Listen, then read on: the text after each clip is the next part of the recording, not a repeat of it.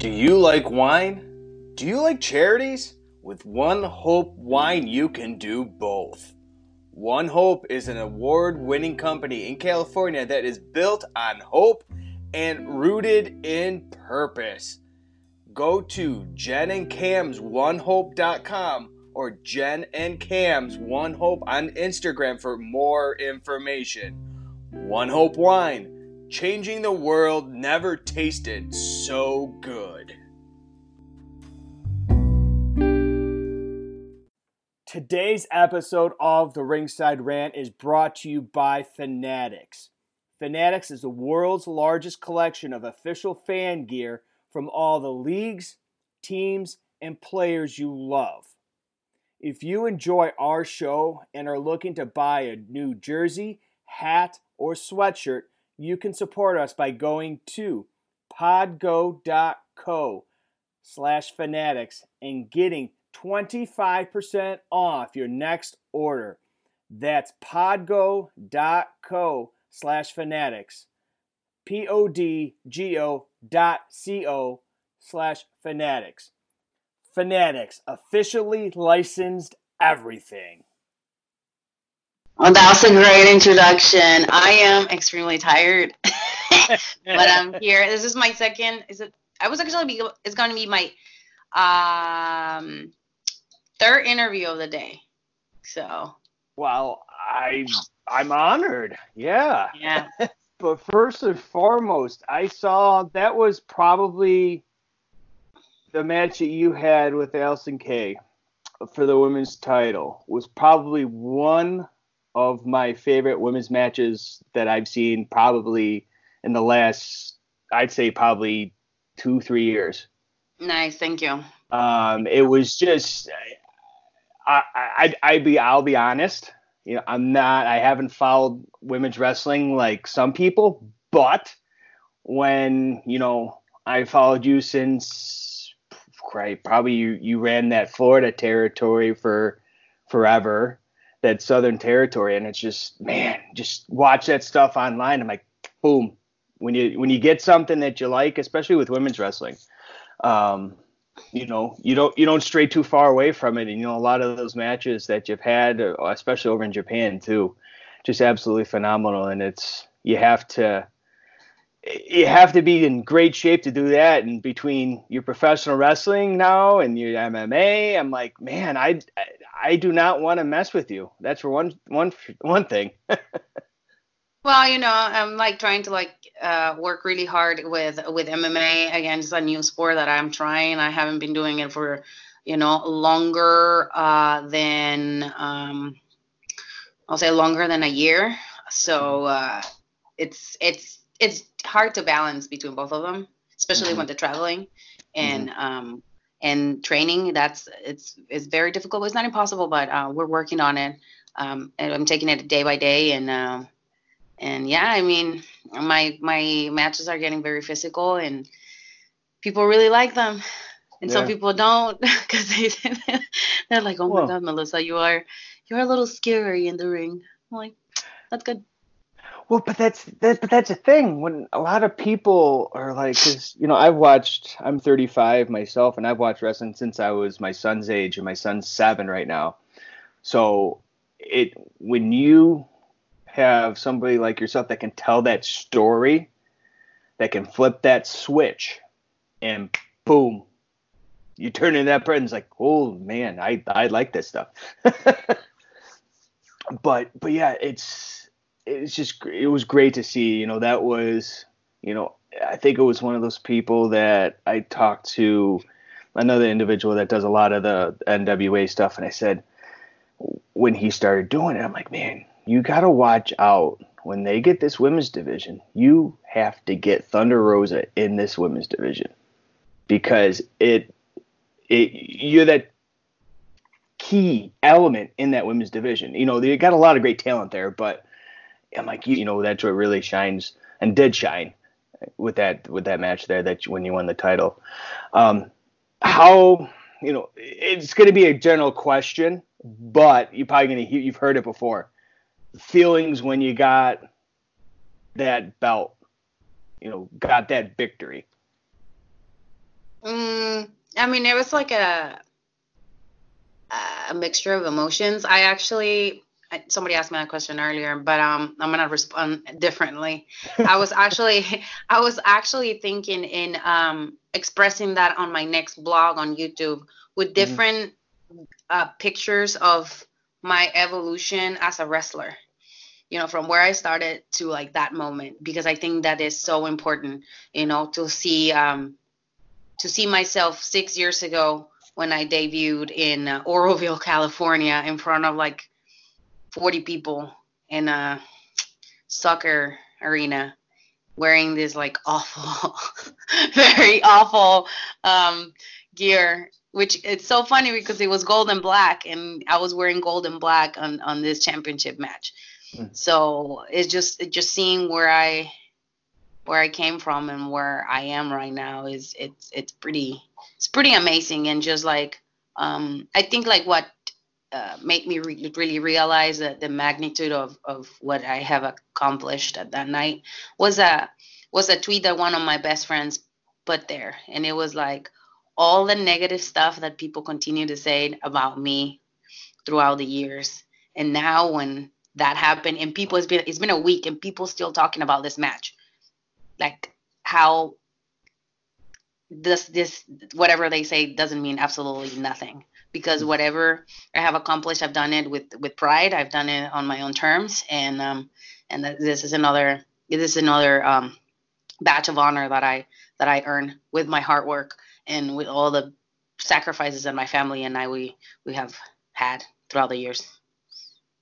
Yeah, it's great to see. I'm definitely a thorough viewer of your YouTube channel there, and I love the I don't know if it was the YouTube or the Periscopes, but when you were riding in the car with your son, I might have been to a show or something, and I'm like, man, where else can you get this personable, this delve deep into you know your person, and then when you see it in the match, it's too totally. I'm like, man, that's just great. Is there a certain mentality, preparation that you do, or you do something special between going into the wrestling ring and then MMA as well? Is there, or is it pretty much similar preparation? um I mean, definitely you have to warm up before the matches. If you don't warm up, like you'll be like super sore Hmm. afterwards. Mentally, like when I got in the cage last time, I remember I talked to one of my really good friends, and he just told me that I was gonna feel so like close to God when they close the cage, and it was just gonna be like a blur, like the whole entire 9-15 minutes that you're in there. And I remember being there, and I was just like, man, it was like the most exhilarating feeling in the world, being in the cage and knowing that at any moment you can get knocked out and you can die. So it's just like, shit, I'm so close to God. It's like a suicide mission. Um, so it was like the adrenaline that you get afterwards is incredible. I think this match in particular, my adrenaline was just like if I had a fight, like if when I got in the cage, it was just like it was so intense and I couldn't sleep. For this one, it was like I was so nervous, like I'm telling you, like I felt like I was gonna vomit before. And but again, I remember my same friend when I went to NWA the first time. He's a big wrestling fan, and he also helped me train.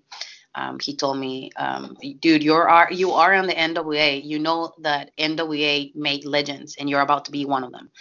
And I was like, shut up, man. You're just sucking like out of your ass. And he's like, no, you're about to make history. And then when I got the championship, he texted me, God damn, Melissa, you are the motherfucking NWA Women's Champion. See, I told you. And I was just like, fuck. So it's like the mental preparation is just like remembering that um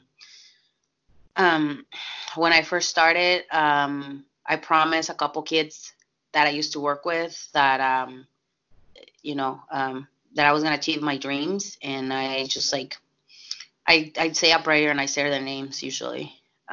Just like, hey, this is for you. Especially his name was Oscar. He's dead. But he was one of the closest kids that I used to mentor, and we used to talk about me making on the big leagues in wrestling, and he was telling me about how he was gonna become a chef, So I do it for my kids Mm-hmm. and the family. Yeah, it definitely showed when you, especially with the NWA, it's such a close knit. What it seems like, anyways, it's such a close knit group of people where you go to other promotions and just the rosters are so huge, Mm-hmm. and you get that studio wrestling, you get the smaller rosters, and it's great to see where you kind of get that. You sit there and it's so close to the action. Obviously, is this, you know, the closest that, you've had this audience before, obviously being with you in Japan, and then obviously here in the States, is this one of those, promotions that, the most raucous fans? No, Lucha Underground was pretty Yeah. pretty like that. The Lucha Underground following was pretty like a cult. So they were very. I was very close to them. Like they will wait for us until the end. Really, Drago? Really? You're gonna start right now when I'm having an interview? He's always doing this. Always. He's gotta get the run in. Oh my God, hold on. I gotta feed this dog. Yeah, let me say this. So yeah, like the now you want to move, huh? He hates the camera. I don't want to play with you. You need to eat. Yeah, so it was like a cult. So they loved the show and they were very supportive. So um, it was really nice to have people like that. And now with NWA, it's pretty similar. Like they wait for us. They really enjoy interacting with us, and it's pretty cool. Yeah, just you seeing a lot of people that that I've known that's gone down to whether it be Atlanta for the TV tapings or for one of the pay-per-views. It just seems like one of those atmospheres that you kind of have to experience to really understand it. Yeah, I really want to bring my husband and my son because my husband used to be at a Lucha Underground, and they used to everybody used to know him because he used to drive like 10 hours from Oakland to Los Angeles just to come in and see the show. So I really want him to experience this one because it's different. It's totally different. Yeah, I know there would be a couple individuals down there that he knows fairly well with from the NWA podcast that I'm sure he could find something to do with them. Oh yeah, absolutely. He's very good friends with Rotella. They're always talking and they're like always like making jokes about stuff in the NWA. So and I think Rotella lives close by, so we want to like do YouTube content. Yeah, we're always down for that stuff. Yeah, I think he's over in Austin, I believe. Adam is.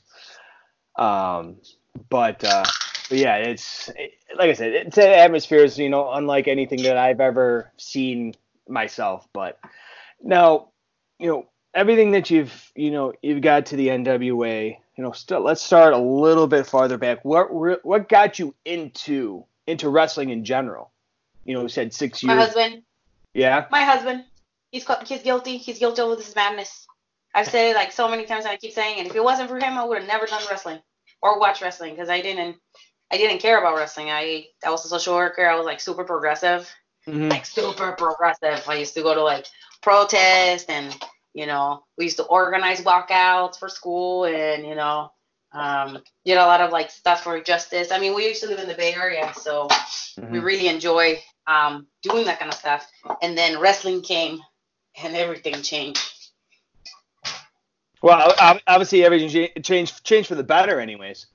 Oh yeah, I mean it's so much different. I mean the level of how you can your platform changes, and it's so much different how you can influence people in a positive way. Not necessarily in a political way, but in another way where they can they can feel like they can achieve their dreams, or they can go for something that they think that they will never do, or take a risk, or stuff like that. I got a message today, I think, on YouTube, saying how much they feel so compelled to do something new in their life because of what they've seen that what I have done, and it's just like I influence a lot of like young girls in a positive way, so that's pretty cool. Yeah, especially the way that wrestling is. Everybody, I'm 35. Baby. Oh, why do you watch wrestling? Why do it's they use that F word in there. Oh, not the one that we're thinking of. It's that it's fake, right? I'm like, okay, it may very well maybe, but you get in there and try to do it. You know what I mean? But it's that outlet, it's that hour or two, or that you're sitting there, whether you're in the ring or you're watching or whatever. It's just you're in that zone. It's just you don't have to worry about the outside world. You don't have to worry about the everyday BS that you have to go through for that hour, 2 hours, however long that event is. And I tell them that's why I do it. You know what I mean? Yeah. When you got in it with your husband, or when your husband got you into it, I should say. Who did you watch anybody specifically to kind of, that you enjoyed watching, that you kind of wanted to, model yourself after? Well, one of my coaches, I really like him because he was like over the top, like heel in APW. Dylan Drake, he came with a robe. He named himself a Golden Boy. He was a blonde dude, and he was just like so obnoxious and like so smart in the ring, and he was very technical. So we're used to watching. I was like, oh my god, And I used to do like certain stuff like he did. Once I became his student, then who else? Like, I mean, we used to watch a lot of very like not super serious wrestling when we first started like watching the shows, and then like we got into the serious technical stuff at APW, and yeah, like there was not a lot of women around when I first started wrestling. I know that they used to talk about Cheerleader Melissa and Sarah Del Rey, Mm-hmm. or Sarah Amato now. Mm-hmm. Both of them graduated from APW, so there was a lot big shoes to fill for me, and I'm like, well, if I become somebody in the business, I'm gonna make sure that I'm gonna be up there or even better. Yeah, that is, you got to start somewhere, and especially Sarah Ray now that she's with with whether it be with NXT or the work she did previous to that, it's come a long way, but it's great to see that progression going from where you started and then keep going up, and then you make it, you made history, with obviously with the NWA. Now, the impact I mentioned with the the close knit fan interaction that we have with the NWA, is that as crucial in other promotions that that you have worked with before? How is the NWA fan base different from like when you went over into like say Japan? Are those like too similar, or are they kind of different in their own ways? I mean, they are similar in a way where like a lot of the same fans, they come and follow the wrestlers, and he needs to go outside. And he's like he wants to be the star of this podcast. Like what? That's fine. It's Rago. Say hi to the people. There you go. See, now he wants to be on camera. I know. He's too much right now. I mean, Tokyo Joshi's like the same fans go and follow the same wrestlers, and they go to all the shows. They travel with the company. The same with the DDT people. Like a lot of the girls, they follow one wrestler and they travel all over. With the NWA, we have our core fans, and they take the day off. They come from like different parts of the states, and then they come and watch the show. So in that aspect, is very similar. And they're like all very invested on the matches. that's what I really, really enjoy, and they really get into it. So it's like it's just like in the 80s when the fans used to go absolutely nuts when they used to cut promos. It's just the same way. Mm. Now, did you see the NWA turning into something like that? You know, that old school feel, but with kind of a new school twist kind of thing. Yeah, absolutely. Like how we're developing the characters, the way that we are delivering our promos. I think is like everything is like larger than life, and like what I really enjoy is when we come out of the curtain, like they either hate you, boo you, or they don't care, and they made it known. Yeah, that's something. Yeah, definitely you get that feeling because especially when you think wrestling, okay, you gotta get that entrance music and all that stuff. With the NWA, you walk out, that's it, and it's either good, bad, or different. You know what I mean? So it's good to see that. Yeah, it's really good, and I really, like I said, I really enjoy that. So for anybody that hasn't seen a match of yours, first of all, shame on them. Second of all, I showed a picture. Hey, but every interview I do, I always show my son, hey, buddy, this is who I'm going to interview, and he's like, and I showed him a picture of yourself after you won the title, and he's like, Daddy, that's cool. She's got face paint on. I said, yeah, that's pretty cool, isn't it? Oh yeah.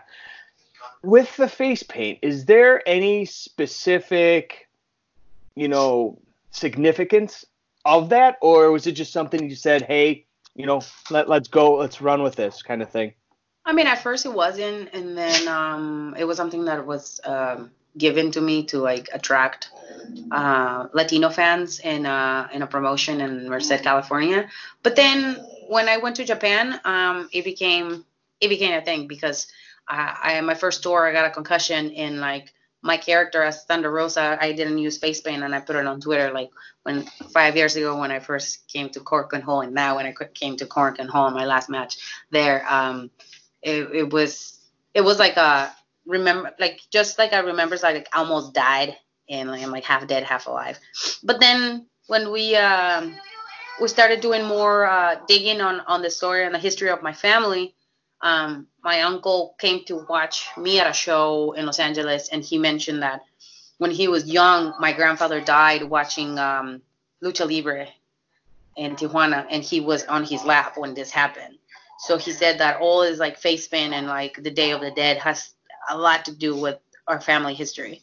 As a coincidence, it's a coincidence. I don't know. It's this like, you know, something that it was meant to be, maybe. So I think it's that, and like I was telling you, um, the Day of the Dead, it has a lot to do with how I feel when I get in the ring. Because again, I remember those kids that I helped when they were alive and when they were happy and when they left the rehab facility as a new person. I remember them like that, and not when they were at the lowest and they either died or committed suicide or got killed by the police.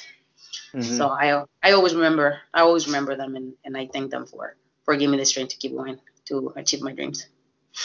Oh yeah, and that's one of the things I'm like, okay, I had to, because that's something that you start to see later on, and like you said in Japan, like, oh man, I gotta ask her that because that's sometimes there's some sort of significance with it. Some people just do it to do it. Some people, there is that backstory about it, but um, so I'm going to throw a listener's question in here at you. It comes from Rylan from Wednesday Night Wallop, who is at WN Wallop on Twitter, excuse me. He said, would you ask her, what is it like to work for Billy Corgan, and how much is he involved with creative? I love working with Billy. He is an excellent human being. I can't tell you like more positive things about him. He's so sincere and so honest. I really enjoy listening to his chronicles of the road as a musician, and before he was a musician, he has some stories. And he is very involved, very, very involved. Like he's always watching the monitors. When when we get outside or when we get in, like he gives us instructions. He gives like very constructive feedback, and he's always there for us. We have a question, or if we want to, have an idea for a character. So he's always there, and he's very involved in it. Yeah, were you a big Smashing Pumpkins fan, or? I listened to his music when I was in Mexico, and Yeah. I remember watching his videos on MTV, and then I was like, when I first saw him in the first season, I was like, I used to watch you on MTV. It's so weird. then for any of my listeners that don't know what MTV is or what MTV was, go Google it, because it's just easier that way, so I don't have to explain it. But it's just amazing how how far wrestling has come in the history, going back 15, 20 years or something. And it's like, it's interesting to see how much it's progressed. But, anybody that, follows you knows that you have a huge impact social media wise, whether it be Twitter, Facebook, Instagram, YouTube, anything above. I've gotten used to, gotten to the point where trying to be as positive as possible across social media, just because there's so much negativity out there. What are your thoughts as far as the impact that social media has had on, your wrestling career, your MMA career, or just you in general? I mean, I guess it like kind of like you're doing. I try to stay as positive as possible in social media. When I'm really bored and I'm in the plane and I'm just reading, like, I remember it was like January 2nd, and I was reading a thread of things, and I'm like, it's just January 2nd and Twitter is on fire. Like, I'm like, Jesus, like, there's so much. I always like say, like, Twitter is it's always like the easiest way to like attack people or just complain about people. Instagram is more for like the booty pictures and the thirst trap, and then Facebook is more like, I feel like a lot of people just like pour their lives on Facebook. Like they really take it to the next level. I try to keep it very professional and like very positive on my postings, because it's a business and I'm a business and I'm a brand, and I try, like, again, I like to post nice pictures of, myself and stuff like that. Like my sponsors, as you can see. Of course. I have them here and there, and I put them over.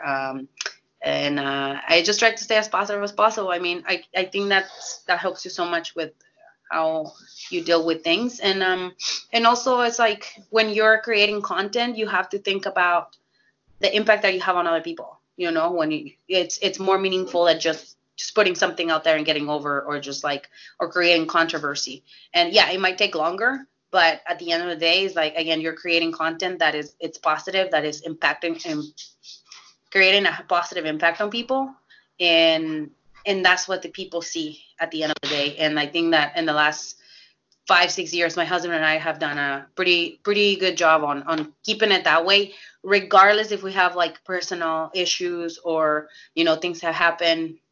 We try not to put that in there, because it's not people's business. I don't want people to be like giving me advice about things. If I need advice, I can go to like a therapist or something like that, and then deal it that way. Because I again, it's just like I let so many people see a lot of things about my personal life. There's certain things that we try to keep, for ourselves too. Mm-hmm. Like you say, with your husband such involved with, when you were in Lucha Underground, because you were over there. It was early 2000. It was early 2000s or no, mid-2000s? It was it was 2015, 16, 17. Yeah. Okay. I was there. I mean, I was there until like last year, until like I got released. Yeah. Yeah, because I'm trying to remember, like, okay, because when I did my research, I'm like, I know they had I forgot to write it down, but I'm like, I knew it was about like it was either 2004 or 2014. I knew it was some factions of that, but it was 2014. It was season 1, and then season 2 was 2015, 2016, season 3, 17, and then we did 3 and 4. 4 we did in 18. Yeah.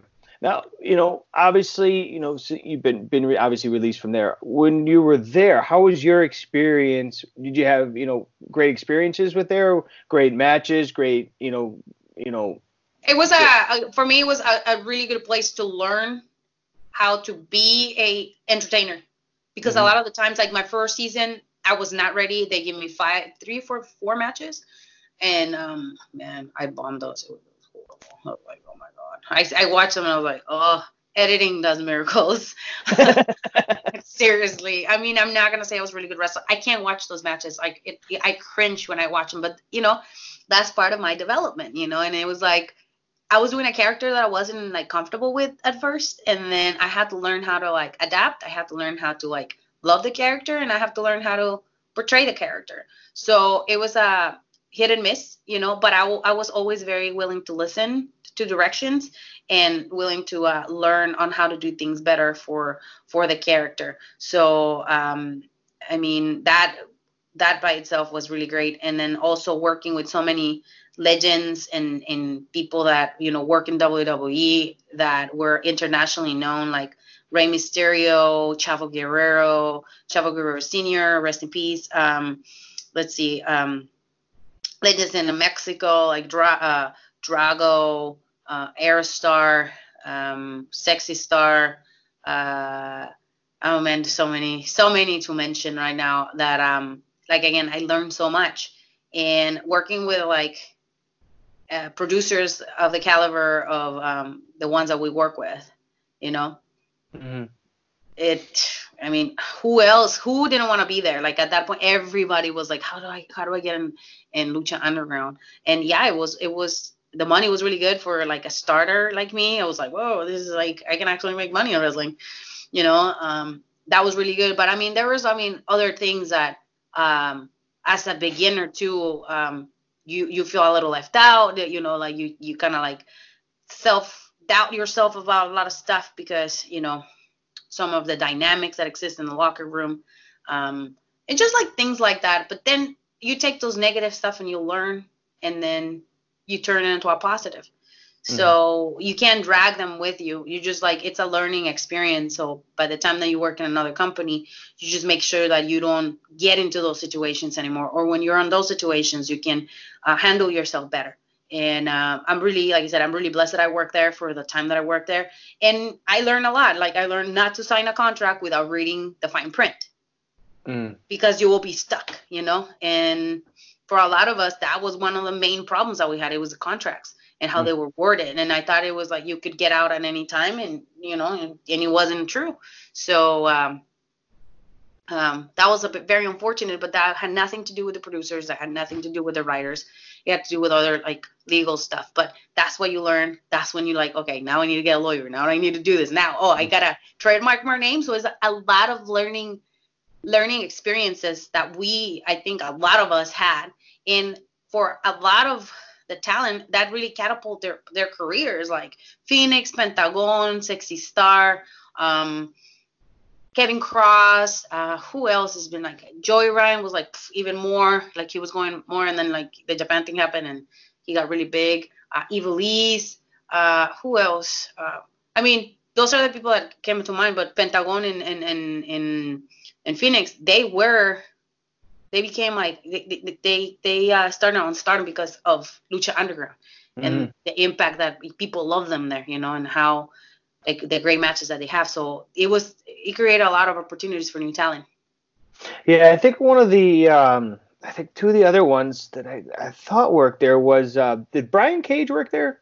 Yeah, Brian Cage, Melissa Santos, like yeah, because I think him and Luchasaurus was there too, right?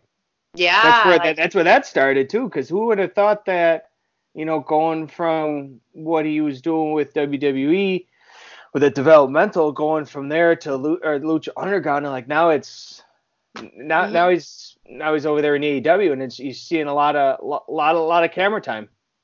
Yeah, and I mean he like changed his whole style. I mean he became a big man and doing like little man's moves because he's very agile and he's very he's really good. He's very athletic, and like having like people like Johnny Mundo, who is like a perfectionist in the ring, like, and they were really good friends and they were like working with each other and stuff.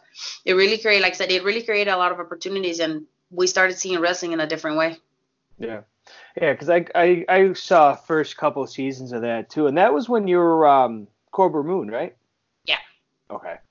Okay, then obviously now all that legal stuff transpired after that. So then that's when Thunder Rosa was born. Well, she was there, but not She was there. there, but no, not she was there, but not there. Yes, yes, and I think like again, that's like one of the things that it could have helped my career if it would have translated to to this. Yeah, But yeah, yeah. it's just like when you're young and early in your career, you just want an opportunity. If somebody tells you to put a hood on, you just put a hood on because you know you have the talent and you can get the character over. Yeah. But yeah, I think that really took a couple of years in my Thunder Rosa um, career because everyone's like, "Oh, you're Cover Moon," and I'm like, "Yeah, I'm Cover Moon." I mean, have you seen me like not sell, like bring the posters here? Like, come on, bro. Like, yes, I'm Cover Moon. Yeah. So Yay. So won't go from Lucha Underground. Started doing a lot of work in Japan. Obviously, you just came back. I think recently from Japan, right? You just came back yeah, from a tour. Now, are yes. you booking like tours out with that, or you're just kind of waiting to see how this whole NWA thing goes, or are you planning more trips overseas? No, the trips overseas happened because we planned them before I Okay. got signed with NWA. So that was something that I already had planned. So I am supposed to be going back in March and then possibly going back in May. We're Okay. still talking about that, all the details. But I love Japan. I will go. I will drop anything I'm doing to go to Japan. And I am so glad it's happening at the beginning of the year. So after that, I can focus solely on training MMA for my next fight because I need to focus on my next fight. Now, when's your next fight for MMA? I Or don't know can't you yet. say? I don't know yet. I don't know yet. My team and I, we've been talking and we want to take our time. So Yeah. I think it should be we're in between September, October, November. Okay. Like, I need to take the time, as much time as needed, and I need to be on like fighting mode because right now I'm like half fighting mode and then like half wrestling, and that's Yeah. so hard. Yeah. Yeah. I can't imagine. As far as obviously, a lot of people. Oh, training's training. I'm like, well, yeah, but no, it's not because you can you got ring shape and then you got MMA shape. It's like, can you differentiate for the listeners, how different that it actually is from one to the other? Well, in ring shape, I think when I was doing like when I was preparing for my fight, I did the first season of NWA. That was like a month and a half before my fight. I was in great shape. Like Hmm. I could run for like hours. Like I was like, oh, 30-minute match, no problem. Like my cardio was great. It was great, and I was able to do a lot. But that means like I was training 6 hours 5 days a week, Hmm. and it's like cardio, hit, wrestling, sparring, jiu-jitsu with gi, striking, extra stuff that I had to do at the gym, so it's a lot.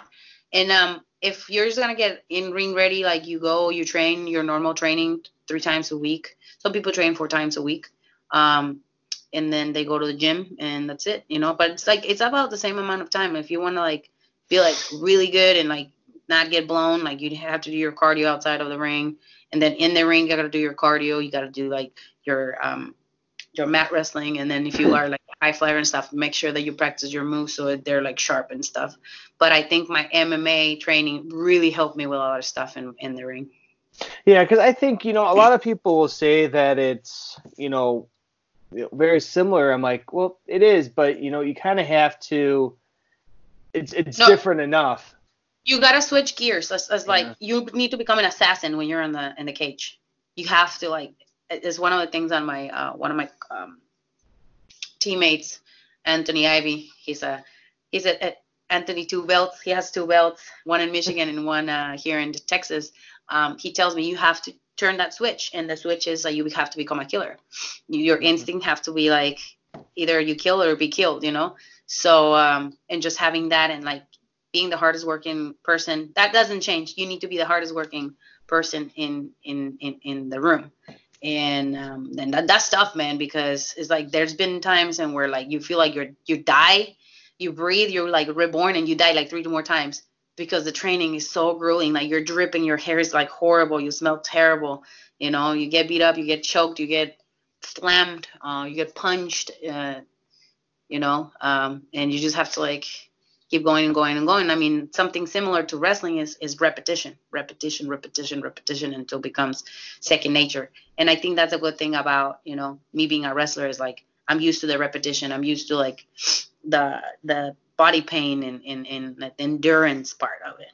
Because the training in APW Gold Rush, it was always really hard. It wasn't like, okay, now you get in the ring. It was like 2 weeks of Hell Week. If you didn't survive those, you couldn't get in the ring. And then once you get in the ring, it was like repetition, repetition, repetition. And then when we did all our strikes, they were very hard on us on strikes. They wanted to make sure our strikes were clean, that were safe, and that were stiff. So that meant like we used to get hit a lot. So I thank my coaches and my training partners because they made me a tough SOB. Yeah, a lot of the YouTube content that you've put out with that fight that you had, just the preparation going into it, and you can just see, after it's over, just see the emotion coming out of you, and it was just like, oh man, you can't help but pull for you. It's like, oh come on, I want to, you want to do so well, and let's go. And then you punch somebody, it's like, ooh, that's ooh. But is that, kind of another outlet for you outside of the wrestling, the MMA, I mean? Yeah, it is. I mean, it's just like, again, it's like another level of how you can challenge yourself, as far as like how physically you can challenge yourself and how far can you go, and I was just like, oh, I still got it, And again, I'm 33 years old, and I'm like, again, it's just a testament that nothing can stop a human being if they put their mind into it and all their soul and everything else, regardless of the results. You just go for it and do it. I mean, I knew like all the odds were against me when I got in the cage the first time, because no matter who I was gonna fight, like they had a lot more experience than I had, and I was humble about it. I wasn't gonna be talking like, no, I'm gonna win and I'm gonna do this and I'm gonna do this to you and I'm gonna kill you. No, I'm gonna be humble and I'm gonna be like, I'm gonna do my best to try to win this fight. Right. My very, very best. My very, very best wasn't enough. So the next time is not gonna be my very best. I'm gonna pour absolutely everything I have to win this fight because I have no choice. I have to win. Yeah, just keep step by step by step. A little bit at a time. But what wrestled your whole. You wrestle a long time. What got you, got in the head, say, hey, I want to do the MMA, or I want to, go all out? Because there's not really, from what I've seen, like I said, by following you for as long as I have, there really is, if you're doing something, you're going full go. You're not, there's no hesitation there. And and I got to commend that, because so many people, okay, I want to try this, I want to try that, those cross brands or cross sports, whatever the case may be. What got you going, like, I'm going to do this kind of thing, as far as getting into the MMA? I think it was like at a point where we were leaving Lucha Underground, and like I was like, man, like there's no big companies calling me right now. And then Alberto Rio was like, hey, you want to do MMA? And I just talked to my husband. I was like, hey, should I do MMA? He was like, I don't know. I mean, it's up to you. You're gonna get punched, not me. And I was like, that's right. Let me think about it. So I thought about it. I talked to my coaches and stuff, because I was like practicing jiu-jitsu, but I wasn't like consistent on it. And I wish I would have, but again, it's just like, it's life, and I was like, all right. And then when I decided to do it, I was like, okay, I'm going full on. So I started training like really hard and stuff. And I didn't sign no contracts because I was waiting. I was like, something big is going to come. Something big is going to come. And my husband and I keep saying that. And then it was like 2 months in my training. I was in LA, and then WWE calls, and they're like, hey, do you want to hang out the boots? We have a position for you as a referee. And I'm just like, all right. I mean, sure, I'll go and see what it's all about, And then that same week, I was waiting for Combate Americas to send me the contract, and I'm like, man, I mean, if it's good, it's good, Like with WWE, I might just hang up the boots and that's it. And then my husband is like, no, you've been working so hard and we sacrifice so much for you to be a wrestler. I mean, I understand. It's a safety net and everything. You don't have to bump anymore, but they're not gonna let you fight, and you've been training so hard to fight. And I was just like, yeah, you're right. And then the hurricane happened, and my stuff just getting delayed, and I just like, man, I was having so much anxiety. And I just told my husband, like, I think this is a sign, And he was like, yeah, I think so too. I think you just like make a decision now. And I called him and I told him that I was not gonna go. And when I did that, Combat sent me a contract, and I was like, all right, let me just check the contract and see what's up. And then the day after, Lagana was like, hey, you want to be part of NWA? So like, now I'm going full force. So yeah. That's when I decided. I was like, okay, this was meant to be. Yeah, it kind of one of those things, not, when it rains, it pours kind of thing, one thing after another. And it seems, especially with the NWA, it's like one thing after another. You debut, you get, you walk in, and it's like, I was so happy when you started, and most everybody knew you and popped for you, and I'm like, oh man, this is gonna be a good ride. This is definitely gonna be a good ride. So, yeah, it's just, man, it's just giving me goosebumps thinking about it. I mean, I still remember, like, I had to go to practice, like, it was a Tuesday, and Tuesday I have sparring, and I just have to watch this, because Lagana was like, you gotta watch this episode, and I was like, all right. So I sat down, and it was like my husband and I, and we had it on our TV in the living room, and they had like the Thunder Rosa, like the entrance thing, and I literally started crying. Like my husband and I started crying. It was like, finally, your name is in there, and it's like, man, it took forever for somebody to like give me a chance. I remember calling Lagana, just like, oh my God, thank you so much. This is, it means so much to us. Like, we've been working so hard, and like everybody just keeps saying like no, or they put me a mask, and like you guys, like you saw talent. Like I remember, like he was like, just be patient, just be patient, just be patient, and I'm just like, man, I'm tired of being patient. Screw this. And then all of a sudden it was just like, just trust us, it's gonna happen. And and it's just like exploded, and now I'm the NWA champion. Yeah, go up from here. You got that gold. I don't see anybody in the promotion right now that can really even come close to taking that from you, because there may be, but it may not. It shouldn't be anytime soon. I hope not. I mean, if they want it, they're gonna have to go to hell to get it. Yeah, I'm not lying. Like I went through hell. They're gonna go through hell, and you're probably not gonna like it. Do you see anybody else on the women's side right there now in the NWA that you wanna spar with? I mean, I see that there's a lot of potential for a couple people, but I'm not gonna spoil it for you. Watch the show.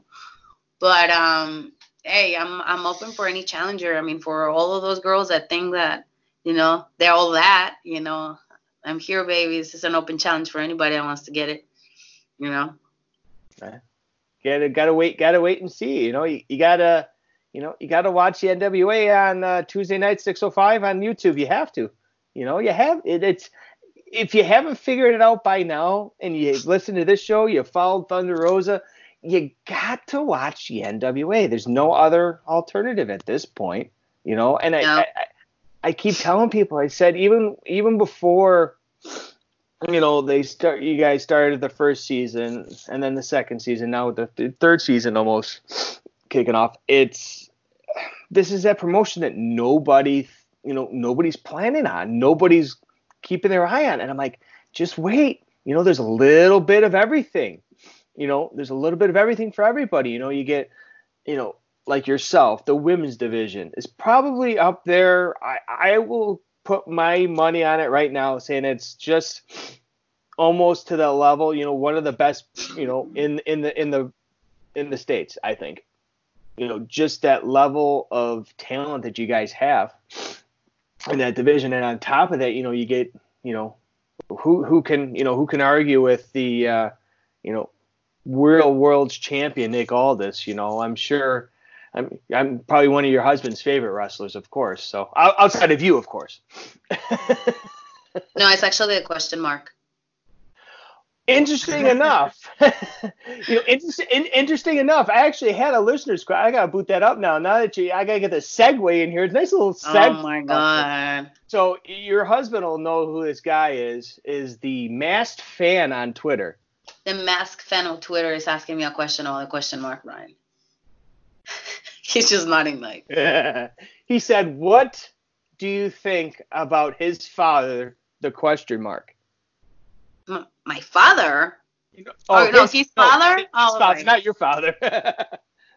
I mean, he's so much fun, man. He is ridiculous. Like, he is ridiculous, and people love him. Like, people just love him. People pour their love on him, and like little kids come with masks and like the little question things on their heads. It's just like the cutest thing ever. I mean, who would have thought, right, of a character like that to be so over? But the karate. And his character is so funny, which you guys should be excited because I have him in one of my interviews, and we did a segment, so it's going to be fun. It's going to be on my YouTube pretty soon.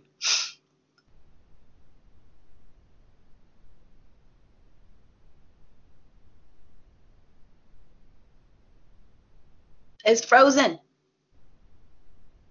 Yeah, but that's just that marketability thing is, oh, I gotcha.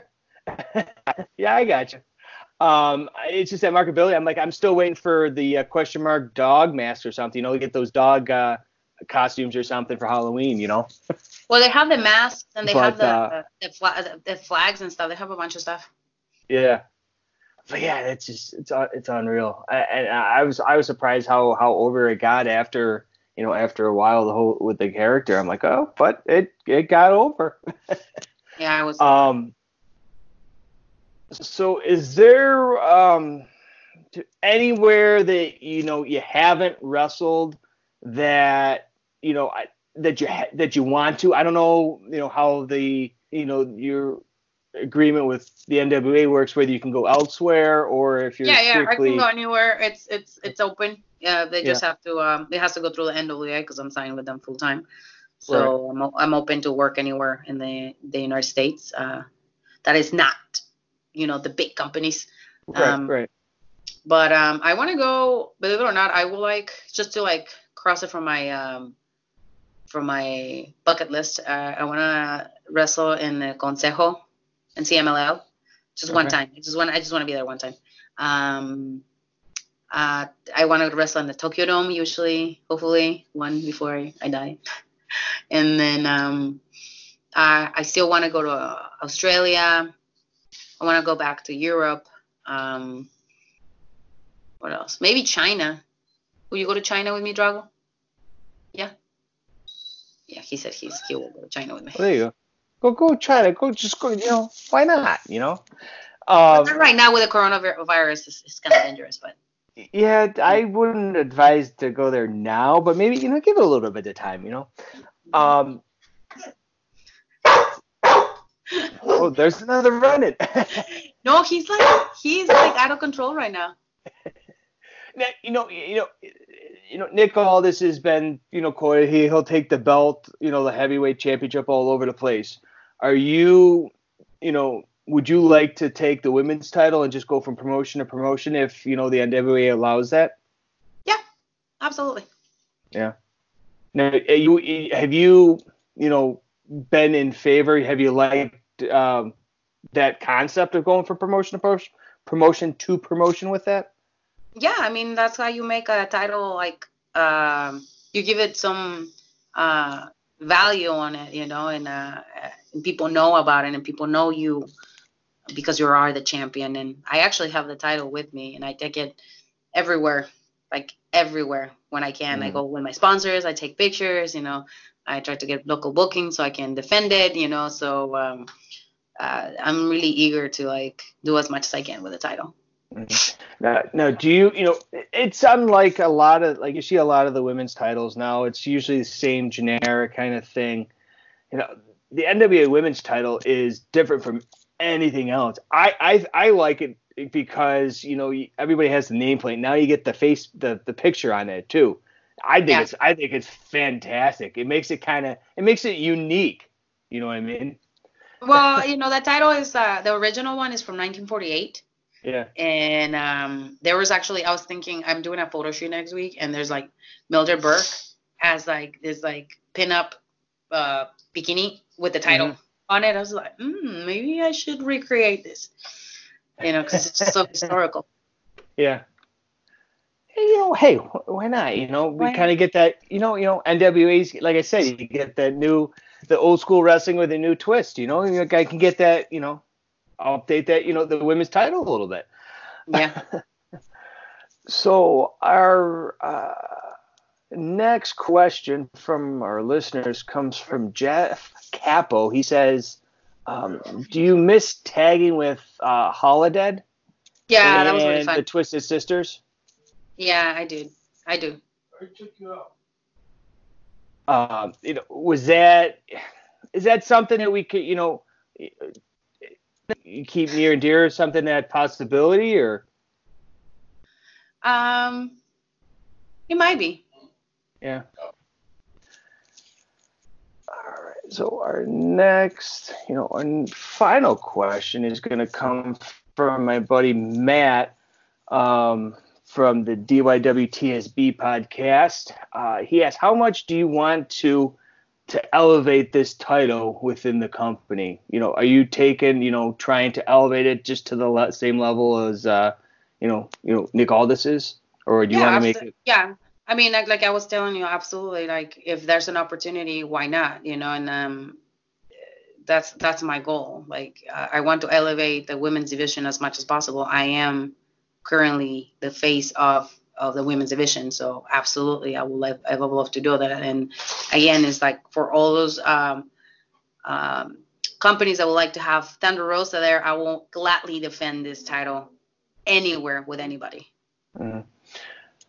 Is there, once we, close up shop for the night before we get there, do you have, any, advice for any, little girls out there, or maybe even like little boys that, are watching wrestling, that 7-10, that area there, that, want to get into wrestling eventually? What advice would you give them to, make their dreams come true? Go to college and Yeah. get a degree first, and then at the same time, if you want to do it, do it. I think it's very important to have like an education and Mm-hmm. a solid basis. And I said, if it's in your dreams and this is what you really want to do, you just have to stick with it. And you can't be like wishy-washy and be like, oh, it's just like, it hurts too much. I mean, it's gonna hurt. You gotta be tough, and you just gotta keep going. Yeah. All right. Well, lastly, I appreciate you so much for coming on the show, taking time out of your very busy schedule. I know you got, a lot. You're the champ now, so you got to make all these appearances. Shake hands, kiss Kids and babies, all that babies, good stuff. That too. Petting dogs, whatever the case may be. especially that one. There you go. Let's plug social media for the people that aren't familiar or aren't following you. Ways people can get a Yes. hold of you. Go on under Thunder Rosa 22 for Instagram and Twitter. Follow, follow. And then Facebook is Thunder Rosa 2 on my like page. YouTube, go and like, subscribe, and follow and watch the videos. Is Thunder Rosa, of course. And my page to sell merch is thunderrosa.bigcartel.com. There you go. And like I said, if anybody listening to this right now that isn't, watching the NWA, that isn't, following Thunder Rosa, you're going to want to start doing it right now, because without a shadow of a doubt, to the moon and back. That's all I have to say. The sky's the limit, and get along for the ride. But Thunder Rosa, thank you so much for coming on. I appreciate it. You're very welcome.